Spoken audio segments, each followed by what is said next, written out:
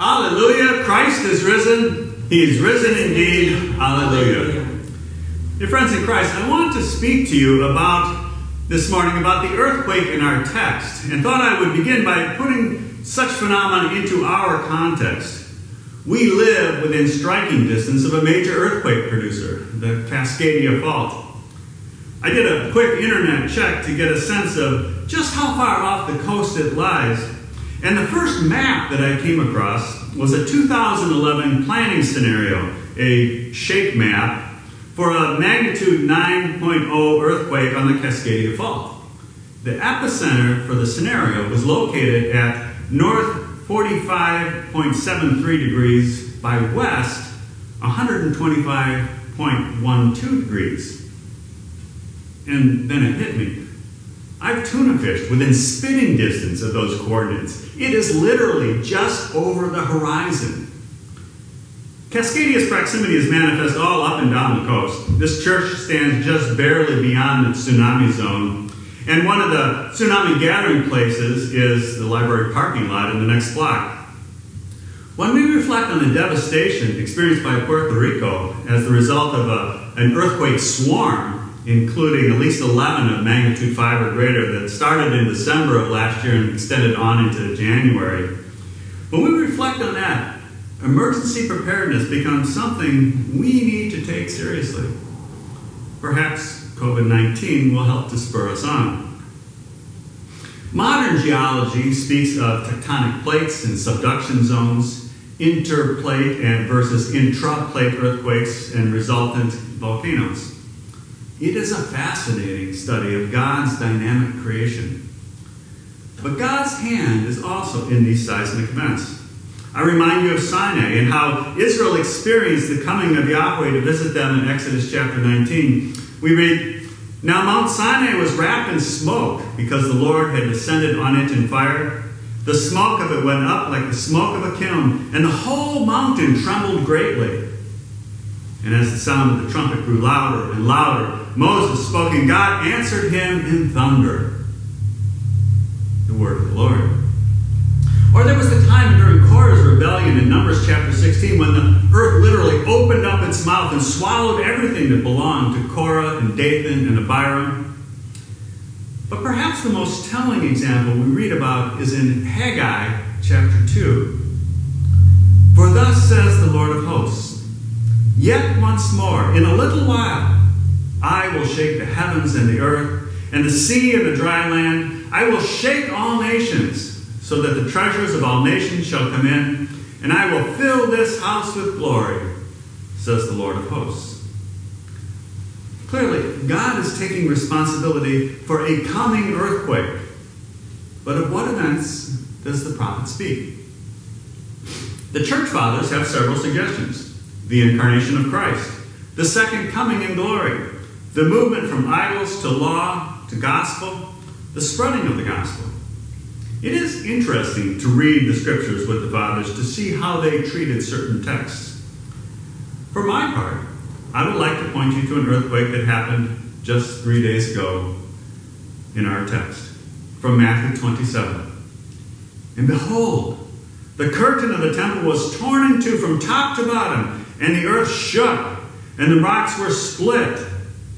When the centurion and those who were with him, keeping watch over Jesus, saw the earthquake and what took place, they were filled with awe and said, 'Truly this was the Son of God.'" We have been considering these two distinct causes of earthquakes, the hand of God and creation itself. In this text, the grammar would point us to God. The shaking of the ground and the splitting of the rocks are passive voice verbs that all but require a divine agent. Gibbs suggests, quote, "The events that attend Jesus' death, along with the darkness, constitute God's apocalyptic reaction to the death of Jesus." Close quote. I can agree with that.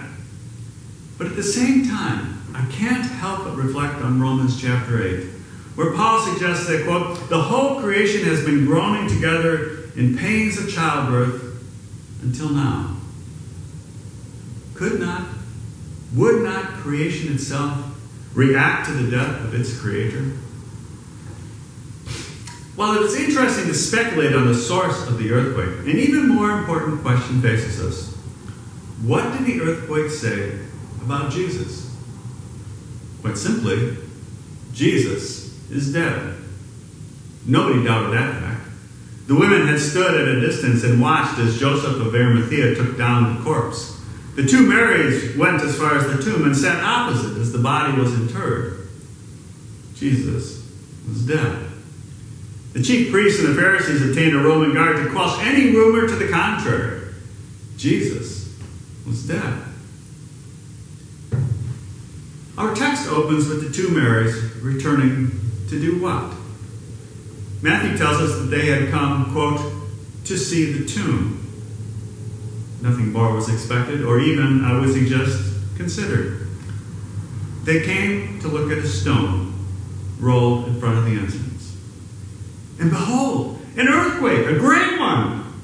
Why? Well, there's no question of agency here. For an angel of the Lord came down from heaven, and he approached and rolled away the stone and began to sit on it. If the first earthquake said, Jesus is dead, this greater earthquake declares, Jesus is alive. Alleluia, Christ is risen. He's risen indeed. Alleluia. Jesus' resurrection was an earthquake with aftershocks that rumbled throughout the world and down through history. An earthquake that changes lives, destroying death and changing the course of human history and eternity. With the first earthquake in chapter 27, Jesus garnered your wages, the wages of sin, and deposited them for eternity in his grave. The second earthquake, chapter 28, declares, you are redeemed. Hail the victim undefiled, we sing, God and sinners reconciled. Alleluia. It started with the two Marys, who were the first to learn the truth behind the angel's words. He is not here, for he is risen, as he said, or just as he said in chapters 16 and 17, and again in chapter 20. Jesus declared, see, we are going up to Jerusalem, and the Son of Man will be delivered over to the chief priests and scribes, and they will condemn him to death and deliver him over to the Gentiles to be mocked and flogged and crucified, and he will be raised on the third day. Jesus' resurrection demonstrates that every other word of Jesus is true. And the Marys listened to the angel's command. Go quickly and tell his disciples that he has risen from the dead, and behold, he is going before you to Galilee. There you will see him. Just as with the resurrection. Jesus had told the disciples about this trip to Galilee in chapter 26. But now, the word had even more hope, more promise, more life. They would see Jesus, not dead, but alive. The Marys had come to the tomb. I pictured them walking with a slow and thoughtful gait to see the stone. Now, Matthew tells us, they departed quickly from the tomb with fear and great joy and ran to tell his disciples. Doing so, they became the first eyewitnesses as Jesus met them and said, Kairete, greetings. Kairete, Rabbi, was Judas's greeting in the garden, but it was feigned respect, filled with guile. Kairete, hail, King of the Jews, was part and parcel of the soldiers' mockery of Jesus. But here, to the Marys, Jesus is Kairete. His word of greeting is gentle and filled with love. And their response teaches us two things about Jesus. First, they worshipped him. With the possible exception of the disciples on the suddenly calm Sea of Galilee, this is the first true worship of God's Son, Emmanuel, God with us in Matthew's Gospel. With these words, Matthew wants us, his hearers, to know that this risen Lord, who shares a singular name with the Father and the Spirit, is the same God that we worship. And second, though first in the narrative, they, quote, took hold of his feet. Chrysostom writes, they ran to him with great joy and gladness. They took hold of his feet.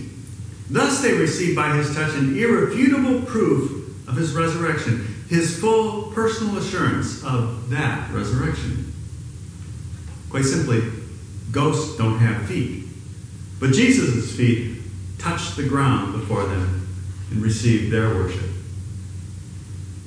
And the ground shook, if not literally, then figuratively, as they rose to tell the disciples, Jesus' brothers, as he now refers to them in verse 10. The aftershocks of that resurrection reverberated through Jerusalem and then to Samaria. They rippled through the entire Roman world of that day and down through the ages. It rattled the ancient city of Nicaea in 325 when the divinity of the risen Christ was affirmed with clear voice. Augsburg was rocked as the reformers insisted, by grace alone, through faith alone, for Christ's sake alone are we made righteous. The aftershocks of that earthquake, a great one, rumbled all the way down to a church on the north side of Chicago on a Sunday in May, 1954, when I was baptized into both earthquakes, Jesus' death and his resurrection. So were all of you, as Paul wrote to the church at Colossae. For you have died, and your life is hidden with Christ in God. When Christ, who is your life, appears, then you also will appear with him in glory. There is that blessed hope of the resurrection for each of us.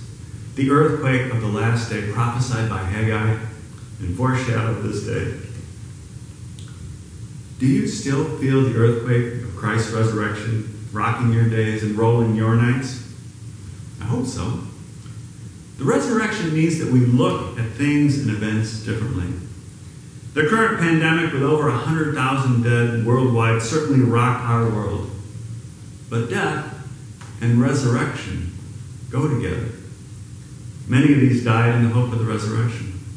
The resurrection earthquake demonstrated the veracity of Jesus' words. Everything that he said is true. For these dead in Christ, Jesus' words to another Mary resound. I am the resurrection and the life. Whoever believes in me, though he die, yet shall he live. For now, their bodies rest, awaiting the final resurrection. The resurrection means that we look at things and events differently, but especially people. What about those who died without the hope of the resurrection?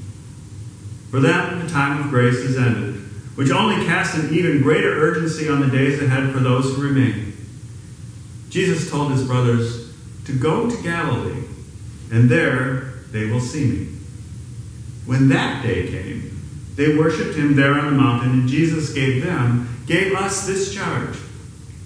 As you are going, wherever you are going, disciple all nations. How? By baptizing them in the name of the Father, and of the Son, and of the Holy Spirit, teaching them to observe all that I have commanded you. We see people differently. Every one of them is precious in Jesus' sight. How precious? Precious enough to die for, and to rise that they might be his own. We see things and events and people different because of the resurrection earthquake. But sometimes we long to be like the Marys, simply grasping Jesus' feet in joy and worship. We can, even now. We can grasp not only his feet, but his hands and even his sacred head. We can receive the Word incarnate in his Word, and when this pandemic is abated, in his sacrament. We can embrace him not only in this life, but even more fully in that day, when we shall see him coming with unspeakable glory, with the multitude of angels, and yes, then the whole world will shake. This earthquake of Jesus' resurrection will continue to the end, when death is forever defeated. His promise of the resurrection will shatter the tombs that hold our mortal bodies and reunite them with our spirit.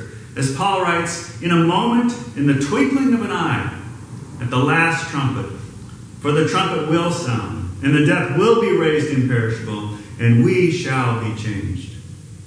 Then we too can worship as the Marys did that first Easter morning. Alleluia!